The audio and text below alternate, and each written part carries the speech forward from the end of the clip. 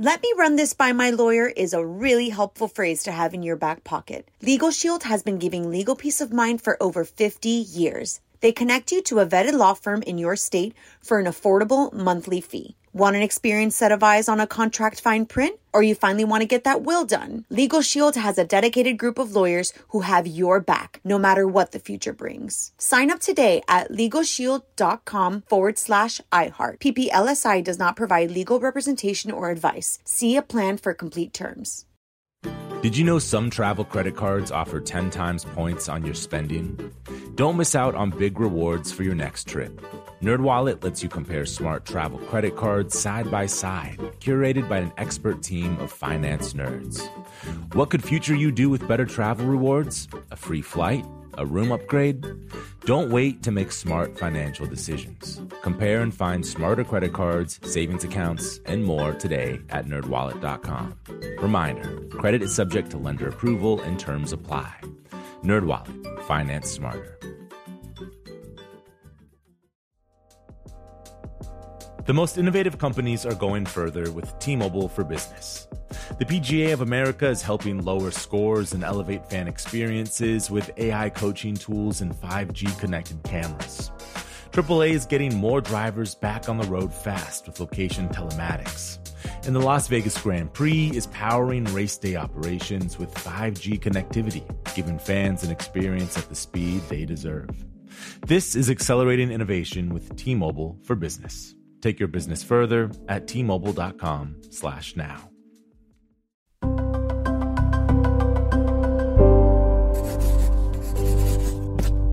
Pushkin. Hi, Bad Women listeners, it's Alice again. The stories we cover in this season of Bad Women take place against the backdrop of World War II.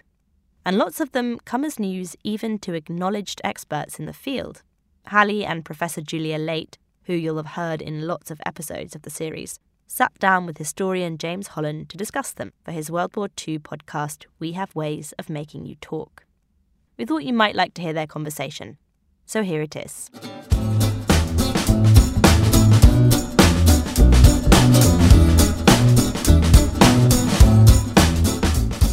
Acton, welcome to We Have Ways of Making You Talk with me, James Holland, and today we've got two very special guests. We've got Hallie Rubenhold and Professor Julia Late. And Hallie needs little introduction. She, of course, is the award-winning, best-selling author of 5 about the Ripper victims. And Julia, you are professor at the History and Archaeology Department at Birkbeck University and an expert in prostitution, that aspect of women's lives. And you've just started a new podcast series, haven't you? Which is The Blackout Ripper, produced by Pushkin Productions.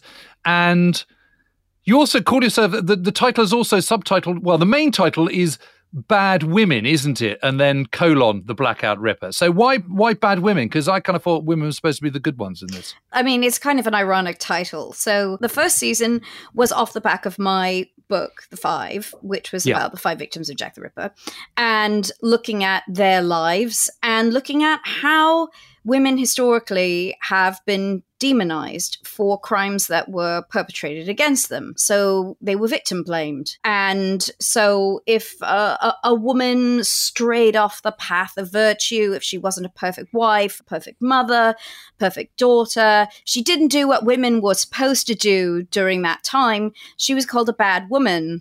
And that's often how we have remembered them historically. And especially in true crime, that's how women are often remembered. So we're kind of turning this idea of bad women on its head. Yep. And in this second... Well, and you did that brilliantly with 5, didn't you? I mean, and that was sort of the whole point, was to turn these people that had always just been the victims and turning them back into kind of flesh and blood and real people again. Yes, absolutely. And you know, and I think history really deserves that sort of treatment. You know, the people who have been demonized the most deserve really the most examination. And we need to ask, well, why have these people been demonized? And what else can be said about them? And how can we help to understand their story in another context? And that's what we're doing with this second season of the podcast, which is set in London during the Blitz in February 1942. Right. And Julia, just before we get into the into kind of that sort of dark story, both actual and metaphoric. I mean, how did you two get together, and how do you know each other? Hallie and I actually got to know each other being interviewed, I believe, for a BBC radio show about sexual labor, and we both realized that we had very similar opinions about its place in history, about the importance of it as a social phenomenon, and about the women involved. But tell me, how did you get drawn into this subject in the first place? I got drawn in probably by thinking about all the different depictions of prostitution in Victorian Britain.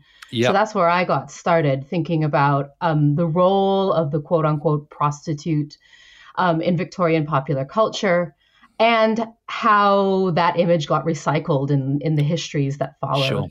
And so I started thinking about, what was the real experience of women who sold sex in this period.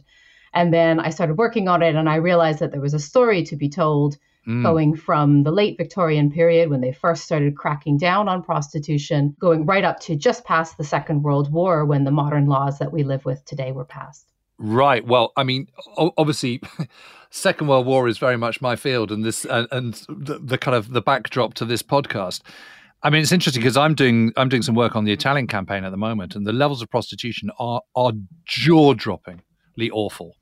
And I've come across this account by the chief medical officer of the U.S. Fifth Army, writing in the middle of 1944, and he says our estimation is that 50% of all available women have VD. 50% of all available women. So what's that? That sort of 16 to 60, let's say?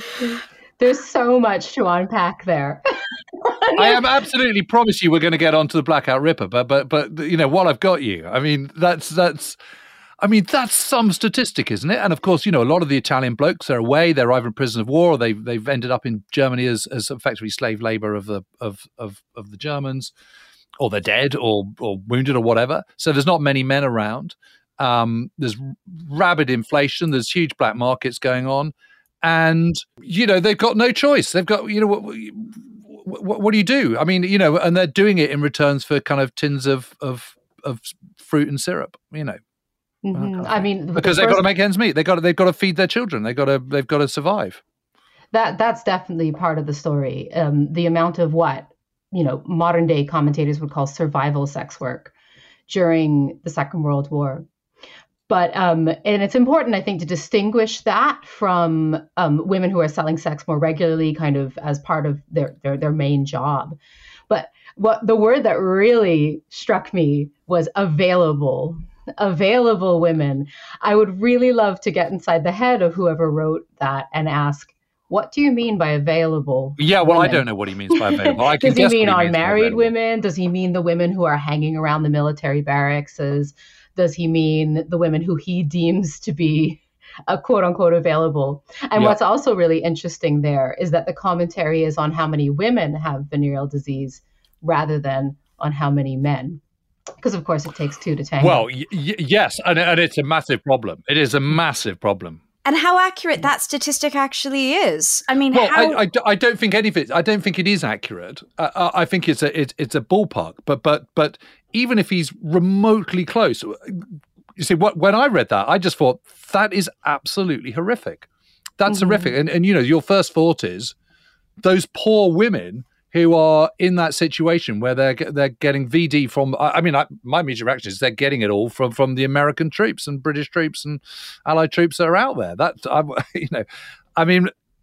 You talk about victims. I mean, that's what I was thinking. That was my immediate reaction when I came across that. Was what an absolute horror story, and how in the narrative of the Second World War, it's civilians who always come out least well in terms of their story being told. And obviously that's improved as years have gone by, and we now think about the displaced people and all the bombings in Europe and all the rest of it, and obviously the Holocaust.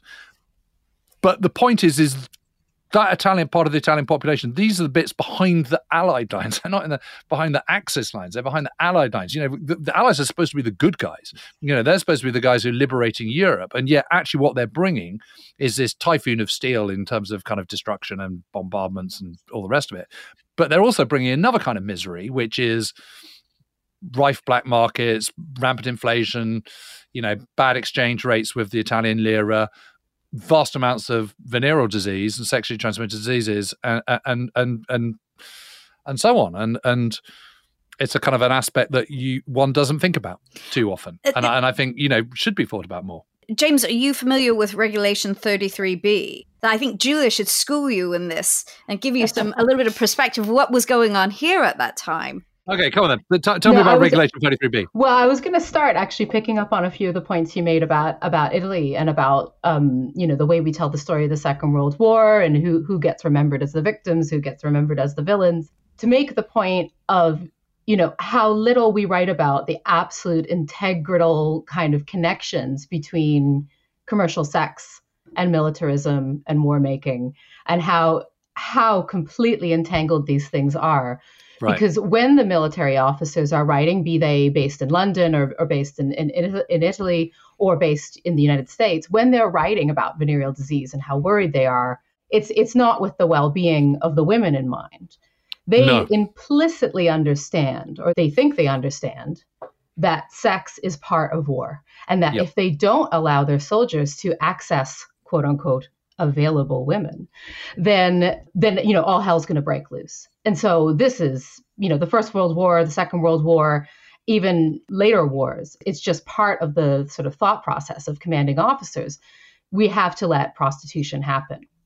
And in order to let it happen, we have to pass regulations and rules that try at least to make it, quote unquote, safe for men. And that's where all of these regulations about passing, contact tracing, about criminalizing the spread of VD come in.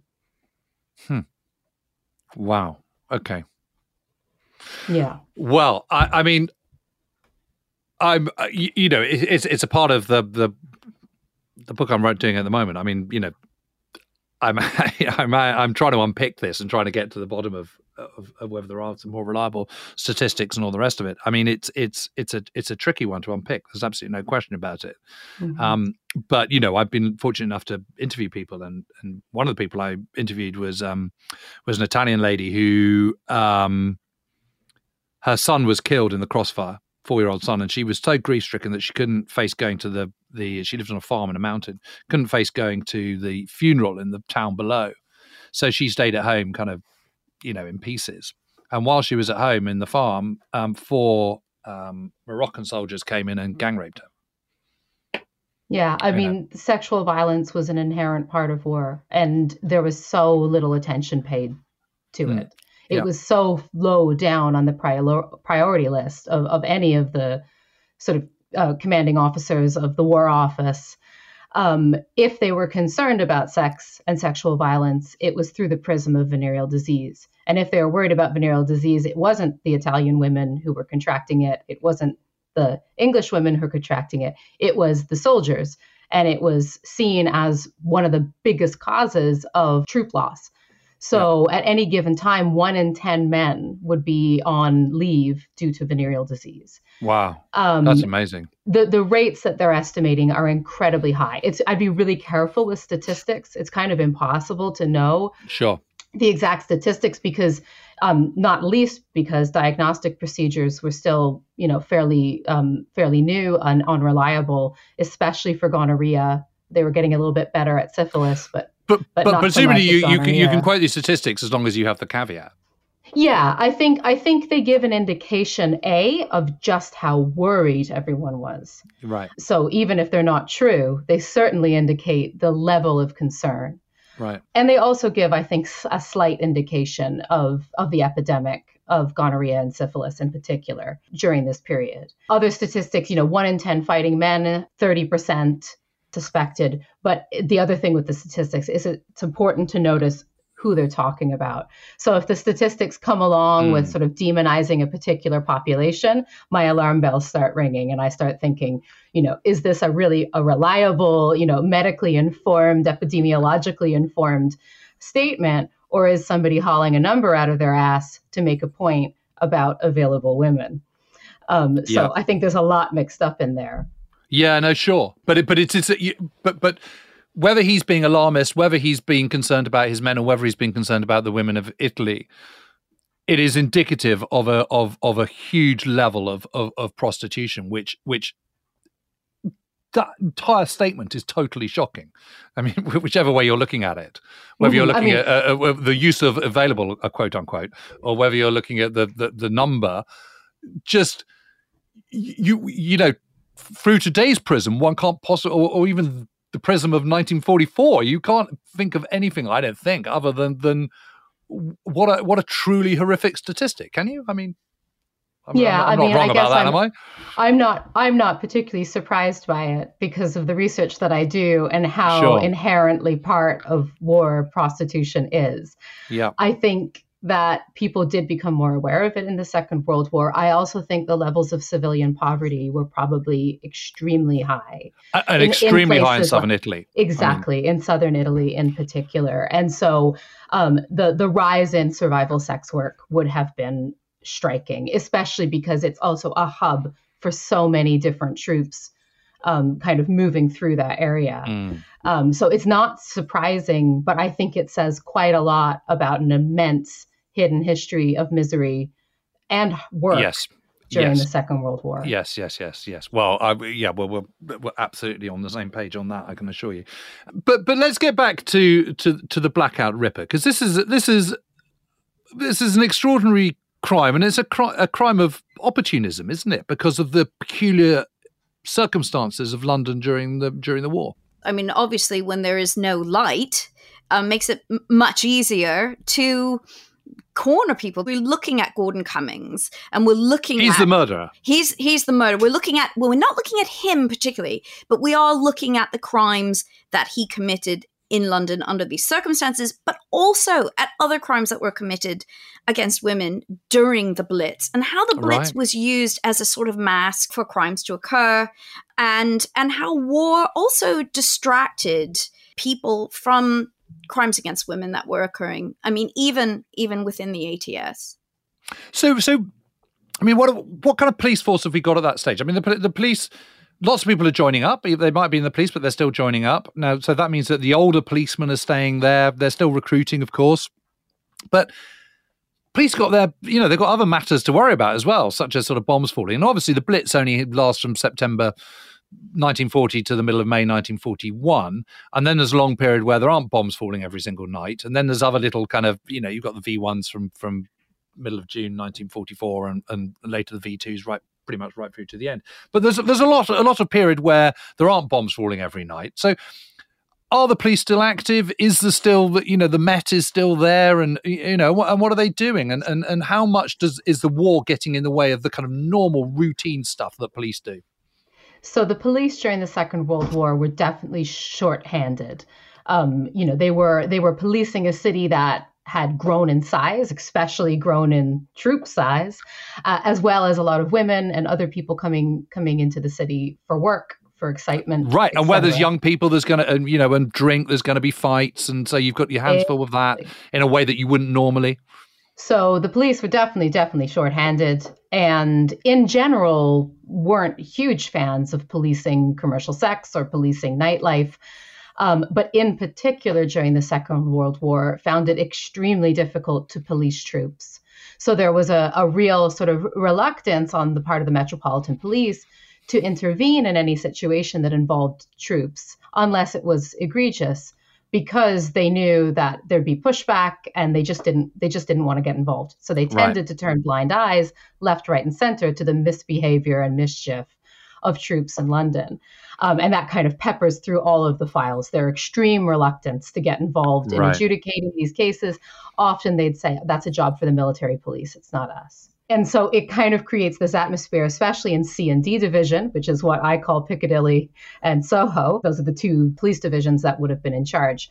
It really does C have a bit and D. C and D division, yeah. So C division is south, is sort of what we would today call Soho. And D division is what we would today call Fitzrovia, but at the time was known as North Soho. And those are the areas where the nightlife is really rocking. It's where the Rainbow Club is, where the American troops are stationed after 42. And it's where the bottle parties are, so the sort of underground bars that don't have signs out front, that just flick a light on when they're open to get around the Defense of the Realm Act regulations against sales of liquor, etc. And so there's this real kind of hedonistic nightlife in the center of London at the precise time when the police are shorthanded and they're not particularly interested in policing it. Yeah. It's a perfect storm, isn't it? And then you've got, you've got the blackout, and presumably compounded by smogs as well at certain points.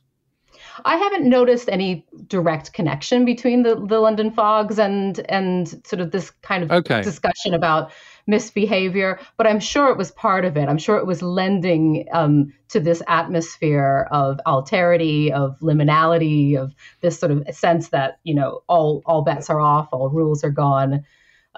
Life is cheap, and so is the drink.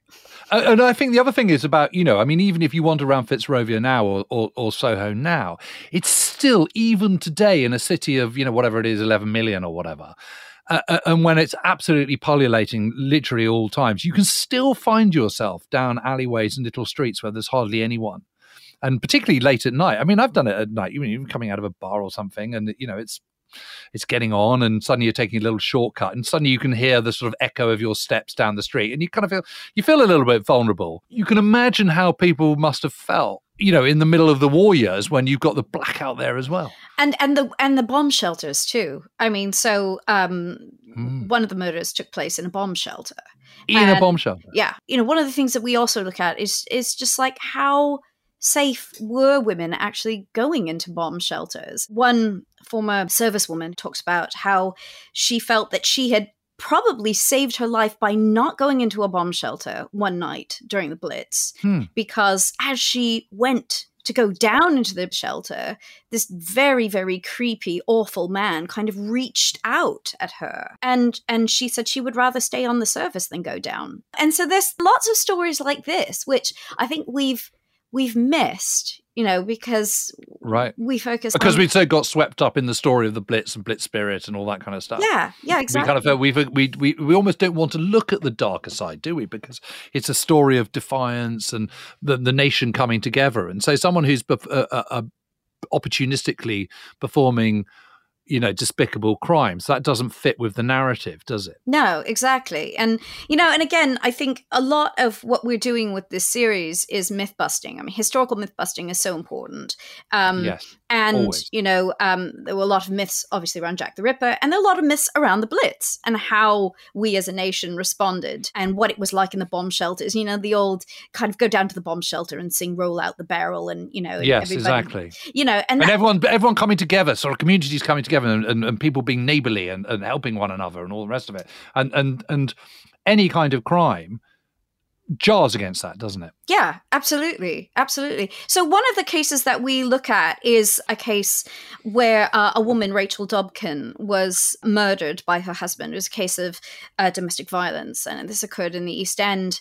And he buried her remains in the rubble of a church that had been bombed, hoping that the air raids would be a cover for his crimes. That's a very opportune. Why did he do it? Why did he do it? He was a violent man, and they had been estranged, and she was left without any support for her son. The marriage was bad from the very outset. He abandoned her, and she couldn't survive. She couldn't make ends meet. He was legally obligated to pay her money, and he wasn't doing that. And he was violent, and he threatened her, and it was a case of coercive control, and eventually he murdered her. And of course, today we know much more about these types of things and this type of violence. But in the past, not so much. The police did ask questions like, what did she do to deserve it? And kind of demonizing her for her own murder. Tell you what, we're going to take a short break, and we'll talk some more when we come back.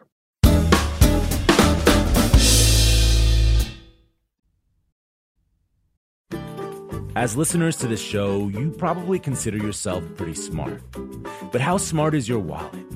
When you're looking to upgrade your wallet, it's time to turn to NerdWallet. Their expert team of nerds has the financial smarts to help you find the right financial products for you.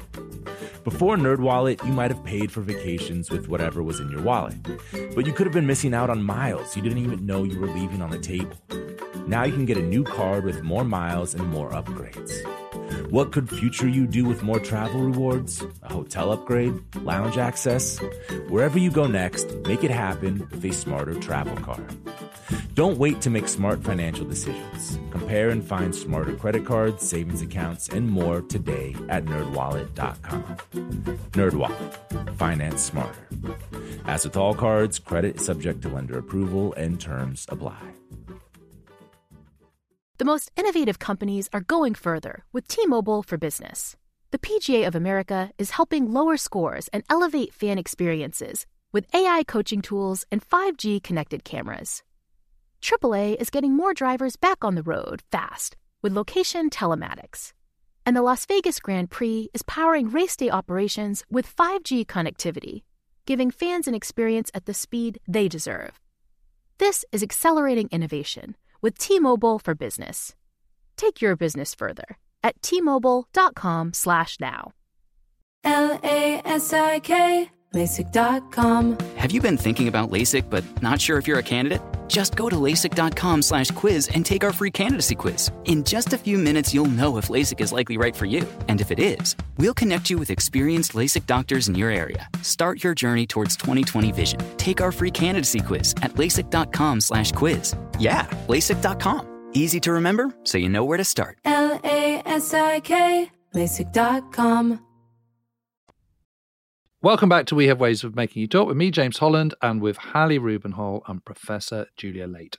And we're talking about crimes against women in London in the Second World War. And God, it's uncomfortable, isn't it, thinking about all this? I'm sitting here being a bloke, and I kind of, all those the opportunism of these despicable characters in a time of a blackout and a time where, I don't know, you expect more, don't you, from your civilian population? It's really making me think, I have to say. I think the other thing as well that's important to point out is that a lot of the men who perpetrated this violence, I guess they were despicable, but they weren't extraordinary, and that this violence was quotidian and unfortunately accelerated by the trauma of war. And, we talk a lot, we're much more aware now of the way that war affects the mental health of soldiers. But even though they weren't as aware of it in the Second World War, it of course did.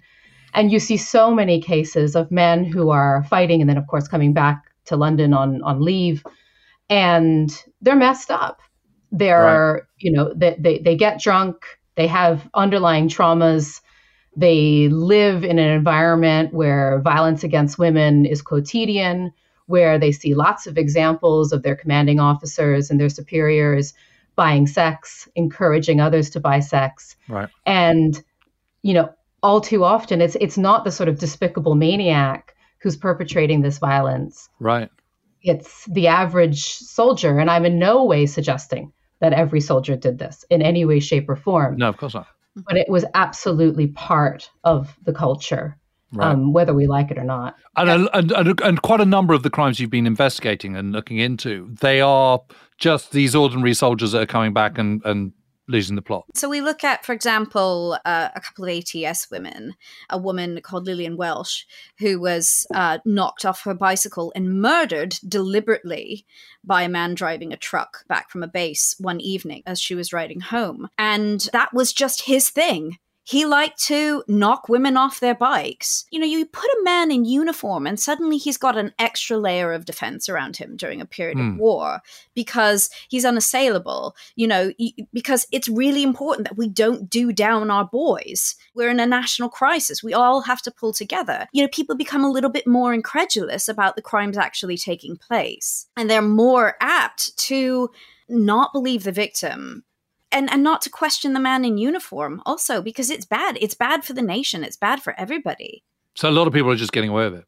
Yeah, we were able to find cases where they didn't get away with it. But, there were a lot of really terrible consequences. We also look at the children who were born to white British women who had relationships with African-American GIs who were here, and what happened to their children, the so-called brown babies. I mean, racial aggression is another type of violence. And African American GIs who came to this country experienced a type of freedom, especially if they were from the southern states and subject to Jim Crow laws. Here, it was quite liberating, but then also they were subject, obviously on their basis, to their own racial segregation laws that in many cases were quite uncomfortable reinforcing in this country. But then the children who were born to these relationships, we interviewed 2 of them, and they were caught between this terrible place where they didn't feel like they belonged anywhere. They didn't feel like they were accepted in this country, and they didn't feel that they were accepted by their fathers' families in the United States either. This is another legacy of a type of violence as well. It's fascinating to look at all of these things, all of these sub-stories, all of these things that happened as a result of the war on the home front here. And so many like these injustices tend to go under the radar. No, absolutely. So the Ripper, but to talk about the Blackout Ripper, who were the women who were murdered by him then? So he actually murdered 4 and attacked 2 others. He tried to murder them unsuccessfully. And they were Evelyn Hamilton, Evelyn Oatley, Margaret Lowe, and a woman called Doris Joanne. And then he attacked 2 other women who survived, called Catherine Mulcahy and Margaret Haywood. A number of them were sex workers, except for Evelyn Hamilton, who was a chemist, and she was an independent woman, and she just happened to be out at a Maison Lyons that evening, dining alone, when he was out on the prowl looking for a woman who was by herself in the dark, in the middle of the blackout. So what do you do? She's in the Lyons house, the Lyons corner shop or whatever, Maison Leon, and then leaves. He follows her, and what happens? Yeah, and he attacks her, murders her in a bomb shelter. So there's no sexual motive for this. There may be a sexual motive. You know, I like to say with Jack the Ripper, it was a crime that was motivated against women. It was a sex crime in that it was a gender crime. Without wanting to go into too many details, because one of the things that we're very careful to do in this particular podcast is not really to go into a lot of the details about the murders. One of the things that was apparent was overkill, which demonstrates a certain type of rage, a kind of sexual extreme violence, a sexually motivated rage. Wow. And he's caught, is he, eventually? Yes, he is caught. The rather annoying thing is that he's caught, but he is only tried for the murder of Evelyn Oatley and not the others. And he may have killed others as well. So he was an Air Force cadet. And again, because he's wearing the uniform, you know, people tend to not, that's not the first thing you're thinking about when you encounter a man in uniform. Yeah. Because you think, oh, he must be upstanding, he's doing his bit. That's right. He was a very unpleasant character, and also he liked to pretend that he was of some sort of aristocratic or gentry background, and he had this whole persona, and he stole money, he embezzled money in order to support this lifestyle that he had, and the RAF obviously really appealed to him because of its social status. You mentioned Evelyn, who was in the Lyons house having her minding her MPs and Qs and being a chemist. But these other women, I mean, who are they? I mean, you were saying the others were sex workers. I mean, but who are these people? What's their story? Well, that's a very good question. And in fact, that's what we're talking about. We follow the lives of all of these women as much as we possibly can, as much as the records allow. You know, we can use these women as a lens to really tell the story of women in the first half of the 20th century and what their experiences were. So Evelyn Oatley, whose life I find just so fascinating and so haunting, grew up in Yorkshire, in Keighley. And in fact, she was the daughter of a German immigrant. So her mother was German, and who faced a tremendous amount of Germanophobia in the First World War, and was right in the center of some local attacks on the German community in Keighley. She came from a broken home. People like to try to find a way of escaping from their very unpleasant circumstances. And often, I think, cinema and theater was the way in which people did. And, you know, she was obsessed with glamour and the West End performance, and eventually ended up going to Blackpool. Well, you can understand that. Anyone who's wanting to sort of better their lives, the glamour of the silver screen and all the rest of it, the dazzling lights and all the rest of it. Of course, it's like a sort of a moth to a light bulb, isn't it? Absolutely, and I think there's a certain amount of pathos in it. There's a certain amount of when you know that these people escaped into the cinemas to get away from their lives and how grueling and difficult their lives were, and Evelyn Oatley's life was that her background was from she was from a broken home, she was from an area which was poor, and she worked in a mill for a time, and so she went to Blackpool and she met the man who would become her husband, Harold, and he was a poultry farmer. And it's such a weird pairing. So this Evelyn is not the chemist, it's the other Evelyn. She ends up with marrying a poultry farmer. She still ends up in London. Well, she ends up marrying a poultry farmer, but like their marriage is so bizarre. So like he says, look, you want to go and live a glamorous life in London. I'll stay here on the poultry farm. You go to Piccadilly. You go work in the Windmill Club, which is what she wanted to do. Or at least that she said that she did that. And Julia, do you want to tell us a little bit about the Windmill Club during the 1930s and 1940s? It's such a great story. Yeah, I mean, these spaces like the Windmill Club become just the center of all kinds of imagination. And they're, for racy performances and kind of cabaret style performances. So they're the kind of far end of the music hall, just as music halls are starting to kind of spruce themselves up and become family friendly. Places like the Windmill Theatre are becoming a kind of adult-only entertainment venues. Right. But it's not nudity, is it? It's kind of stockings and legs and stuff, isn't it? Yeah, for the most part. But it's very, very racy for the time. And they're constantly in danger of losing their license, of course. But they really become places where people like Evelyn Oatley would dream of working and performing, because they're the because you might meet some rich bloke who's going to be your ticket to... That's absolutely part of it. The idea that you might achieve some kind of social mobility through meeting some rich bloke. Get spotted and become a film star. Yeah, I think there's those dreams, but I also just think that they were a lot more fun to work in than poultry farms. Yeah, I guess it depends what your vibe is, but yeah, I guess.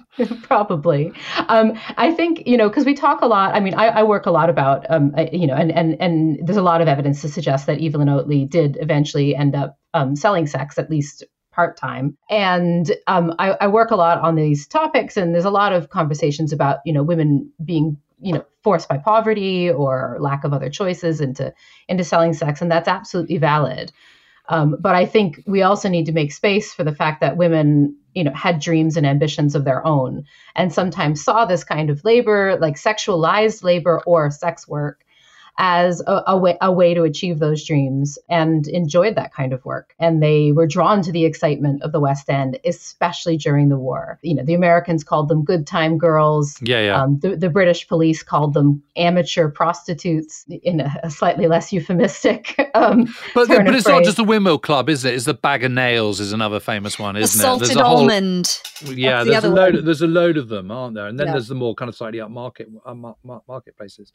Like the Criterion and the Café Royale, and the Café de Paris and all that kind of stuff. But was she murdered because she was working at the Windmill Club, or was she murdered because she was walking back late at night and it was dark? My understanding is Evelyn Oatley had picked up Cummings as a client. Yeah. So she was murdered in her own room. Yes, in her own room. And so it's a really good question in terms of what made Evelyn and Doris and the others, with the exception of the very opportunistic murder of the other Evelyn in the bomb shelter. What made the other women so vulnerable to Cummings is that they're soliciting and they're selling sex at a time when it's becoming more and more dangerous. And that's kind of for two main reasons. One is because it's being criminalized, it's being forced underground. And women are forced to solicit alone. They're forced to work alone. There's nobody looking out for them. There's no sort of form of public surveillance. Nobody knew that Evelyn had taken Cummings back. There was nobody there. But Julie, if you're you're Evelyn or some other girl at that time, I mean, and you're thinking, okay, this is the route I'm going to go down. do you think you're aware that the danger levels have been heightened because of the circumstances of the war, because of the lack of interest from the police, because they've got their hands full, because of the number of servicemen, because it's dark, because? I mean, do you think that's part of the calculation? Yes, I do. And I think do you think that's part of the allure in a funny sort of way? No, I don't think it's part of the allure. I think they were doing it because they wanted to be part of that sort of space, potentially, but mostly they were doing it for money. And they were making really difficult decisions about how they were going to make money at a time when they were often the only ones keeping themselves, right? So they didn't have anybody giving them money. Yeah. They wanted money. So for most people, they're still doing it out of necessity rather than because they want to. I think we have to be careful with like the kind of binary there, because you can choose to sell sex as a choice amongst other worse choices. So I think it's important to. I suppose I'm thinking about all those Italian women who really have no other alternative ways of feeding themselves. Yeah, and that's outside one of the Naples reasons. in late 1943, for example, the only way they're going to get food is by prostituting themselves in return for food from Allied troops. Yeah, and I think that's why it's really, really important to draw a difference between sex work as a form of labor that women do in alternative to another form of labor, which may not pay them anything or much, and survival sex work, which is really, really different. Yes. And so I think in the case of Evelyn Oatley, she's doing sex work. She's selling sex because she wants money, but there's a lot of evidence in her case that she really also loved the West End, that she loved the culture there, that she loved the atmosphere there. Right. And probably wasn't going to go back to her chicken farmer husband. Yeah, no, definitely not. She goes back every now and then, but she never stays. But she also, sometimes she brings another man back. I mean, she has other relationships with other men and takes them back to the chicken farm with her husband, who doesn't seem to mind. Yeah. And so the other thing is, you asked about whether or not she would have been aware of the dangers. And there's a fair amount of evidence that she and others were part of a community of people. So there would have been people, giving them tips, warning them about dangers. But there's only so much you can do in an atmosphere that makes it illegal to work together. So the safest thing to do would have been for two women to solicit together, bring men home together, and watch out for each other. But from 1885 on, that's illegal. You can't work together if you're selling sex, and that continues to be illegal into the present day. And that is like the simple fact that renders so many of these women vulnerable to violence, because there's no one there. That's amazing. I never knew no that. one in the room. That's extraordinary. What a terrible decision.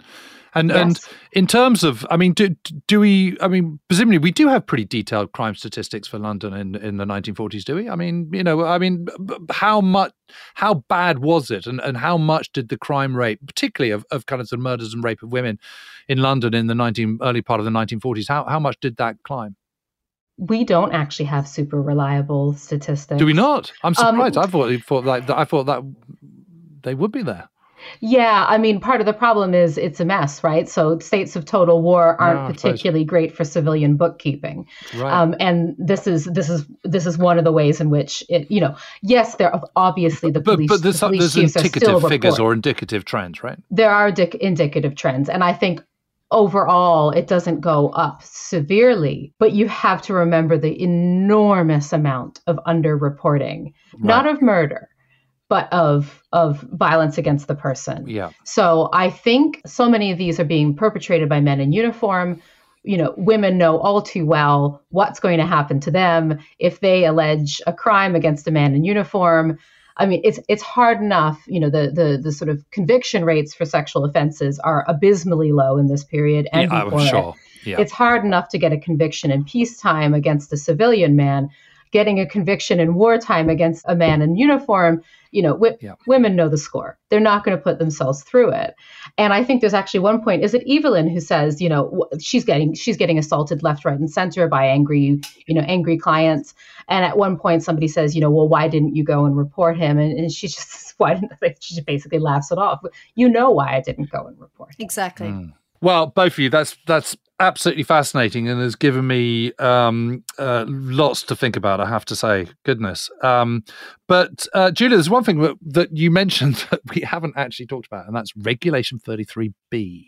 So what is Regulation 33B? So Regulation 33B is part of the Defense of the Realm Act, that kind of omnibus legislation that comes through during the war. And there was another version of it, DORA, as it's often called, in the First World War as well. And 33B, I think, is just a really meaningful indication of just how worried everyone was about venereal disease. And it came about largely because of Canadian, American, Australian, and New Zealand troops, but most of all American troops, who were coming to London and catching sexually transmitted infections. And the commanding officers of those troops insisted that it was the fault of English women, that their good innocent boys have, of course, wholesome boys from Ohio. Yeah, Oklahoma had never seen the like of the debauchery in London, and they just couldn't control themselves. They were being seduced, and then they were catching diseases. And so there's a lot of pressure put on the military in London. There's a lot of pressure put on the Met to try to control these women. And of course, there's very little that they can actually do other than criminalizing sex workers. And so 33B comes into force, I believe, in 1942. And it states that if a man or a soldier contracts a sexually transmitted infection, he's then asked to report the names of who he thought he got it from to the doctor. And the doctor would then report those names to the medical officer of health, who would then engage in a kind of form of criminalized contact tracing, finding the suspected infectants and compelling them to undergo treatment for venereal disease. And what's really striking about this is from 1917 on, Britain had ostensibly operated a voluntary system of venereal disease control, right? So they said, no, it's not right. We should never criminalize this. It doesn't work. But they completely go back on that during the Second World War, and they start criminalizing people who are, quote unquote, spreading venereal disease. But of course, you can probably place your bets on who were the targets of this legislation. It wasn't the men giving venereal disease to women. It was the women who theoretically were giving venereal disease to men. And they had their medical histories revealed. If they refused to comply, they were dragged into court. Wow. It was a really quite shocking, actually. And a lot of people at the time spoke out against it. Lawyers, civil rights campaigners, feminists. But they kind of fell on deaf ears because the war effort was more important than anything else. But who was instigating? Was this the British government, or was this pressure from the US government? This was the War Office being pressured by the US military. Wow. Yeah. I had no idea. Yeah, extreme amounts of pressure. That really jars, doesn't it? It Yeah. really sits uncomfortably. Goodness. Yeah. Well, listen, both of you, thank you so much for coming on. Really good luck with the podcast. Fascinating, thought-provoking stuff. And obviously your series is out now, The Bad Women, The Blackout River. And listen, thank you both. I mean, really, gosh, well, that's just been really, really, really interesting. As I say, loads to think about there. And loads to think about for me, and as I try and sort of pick through some of this in the blighted war in Italy. But anyway, thank you both very much indeed. Thank you. Hallie Rubenhold and Julia Late. Thank you. Thank you. You're very welcome. It's been a pleasure.